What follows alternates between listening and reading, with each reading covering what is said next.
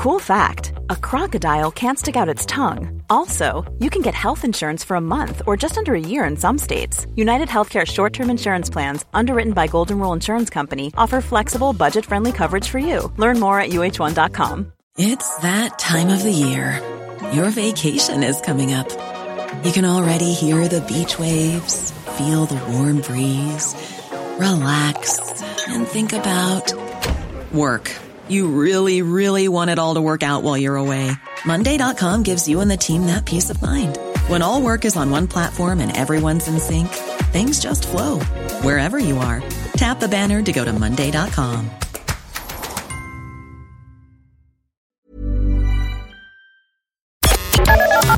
The Opinion Line on Cork's 96 FM. Now, of course, the big news today is the funeral of Queen Elizabeth II. We have been watching for the last couple of weeks, about, especially over the last week, where she was lying in state and thousands of people queued to walk past her coffin. Now, joining me to tell me about what's happening today is Brenda Dennehy, who used to work here in 96 FM, but she's now a reporter for the online Daily Mail. Good morning, Brenda. Hi Fiona, how are you? I'm good. Welcome to the Opinion Line, Brenda. It's lovely to hear your voice today. Me too. Brenda, you know, as I said there in the introduction, we have seen so many thousands of people queuing up to walk past the Queen's coffin, and I believe that some of that queue was still going this morning, was it? Yeah, it was still going. At 6:30 was the last person got through to see the Queen lying in state, and I think it was up to 400 or up to 500,000 people who actually eventually got in to see her. Wow. I went down on, like, the queue had a kind of, it was an entity of itself. I actually went down on Saturday just to see the queue, and I wasn't queuing myself, but like there was this fascination with the queue.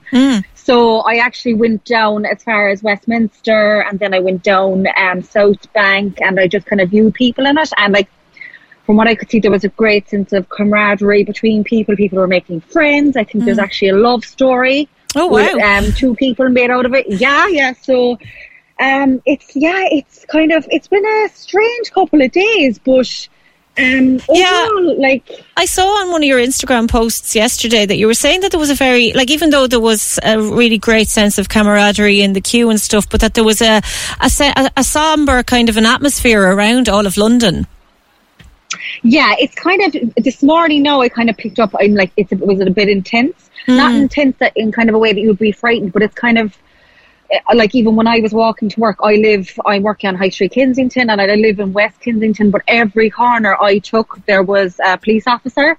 And as well, where I was walking up as well, Cromwell Road, actually, she's going to go out there in the hearse, because that's why she's going out there. She's not on the hearse going out to Windsor. They're not taking motorways or anything like that. Right. So obviously there was a big, massive security around where I am. So I found it this morning, walking in was intense. But however, my friend, she just messaged me there a while ago. She's outside Buckingham Palace, and she said, like, there's actually a good buzz down there, and you know, people are very respectful, people are very patient. It's much different down there. But I suppose somber, it's kind of, it's like organised chaos or something, if I could describe it that way.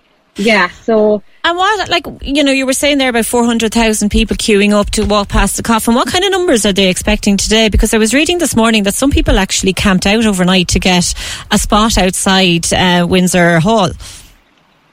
Yeah, I think there's meant to be over 1 million people who are coming into London itself just to be here for the event, aside from like the 12 million people who are here already. So there's people flying in from all around the world just to be here as well on today. So a girl I work with as well, her parents actually live in Scotland, so they flew down yesterday to come down for it.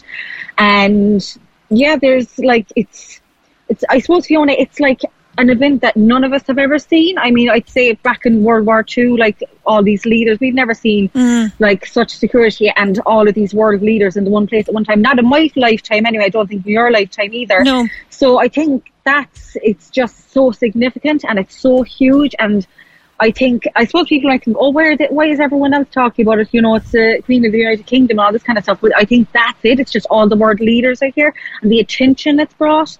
And when you mentioned world leaders there, of course, Ireland is represented by the Taoiseach and the President, Michael D. Higgins. But I was listening when I was coming in the car this morning, and somebody was talking about the seating arrangements for all the world leaders, and it's going to cause a headache because they need to prioritise people, and they were trying to kind of, organise it in such a way that everybody gets a good seat. But I suppose the whole organisation of this event has been absolutely massive, and it's something that people have been preparing for. It's not just an organisation plan that kicked into effect in the last few days. This has been planned for a long time.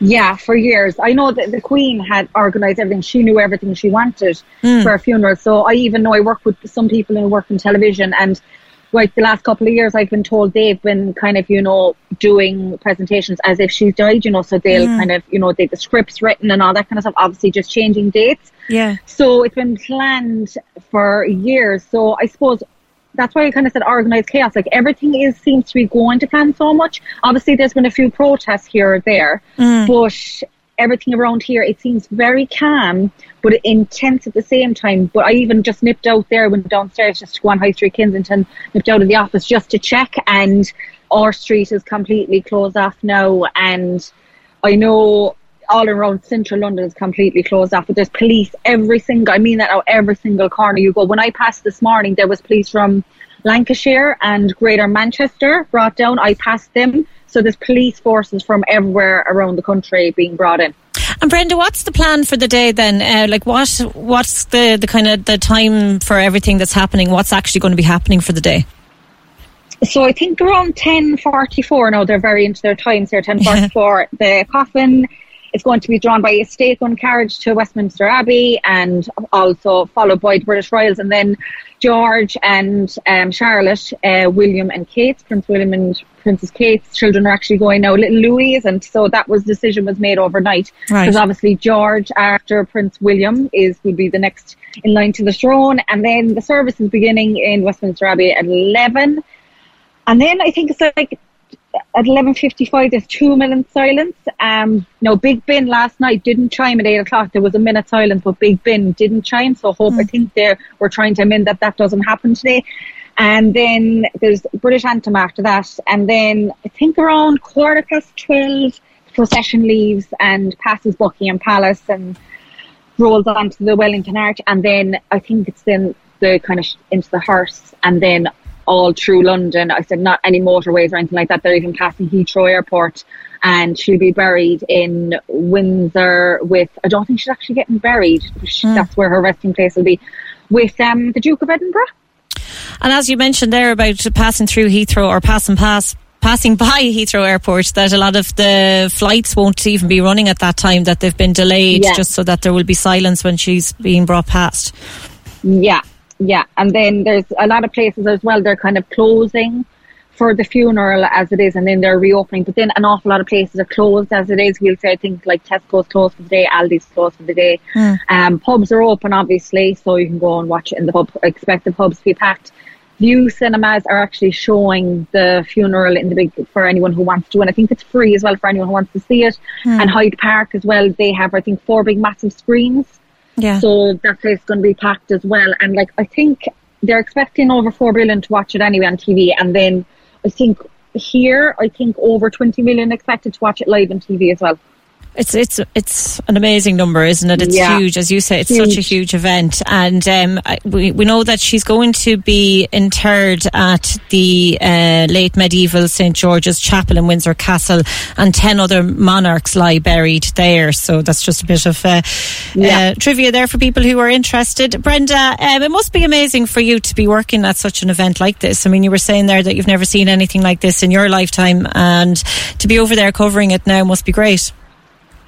Yeah, I suppose when the day that we should be on the 8th of September, we kind of got the news, that she was unwell, and I can't, the kind of the atmosphere in the office was I can't. It was, I'm Irish, I kind of felt, it was just, I can't explain it. It's very significant, it's a moment I'll never forget. And then obviously you know, it was around 6:30 that day she passed away. And then I suppose over the last couple of days, its work has been very intense, obviously covering it and all that kind of stuff. But it's been everywhere, like every radio station I turn on, I watch Sky News, BBC News, it's just everywhere. But I don't think people have tired of it. I think people are still it's still on the front page of every newspaper. But yeah, it's just a huge event. And I think like she was loved by so many. Like I think a lot of people would have noticed what Emmanuel Macron said, you know, she said she was the Queen, you know what I mean? He said his speech was really significant, and I think reflected out through the world. I think, you know, a lot of people adored her and loved her.